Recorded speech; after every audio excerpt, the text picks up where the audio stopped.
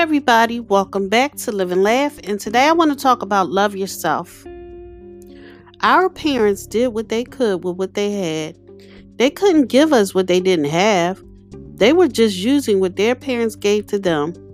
You have got to give yourself everything now that you never got but needed. Give yourself the love, education, support, and encouragement that you never got. Until you do, you'll seek it from others and look for it in the results. It's your job to love yourself. Change begins by updating your definition of self that you carried with you since childhood. You've outgrown it. Thank you for listening, and if you know anyone that could benefit from this, go ahead and share it.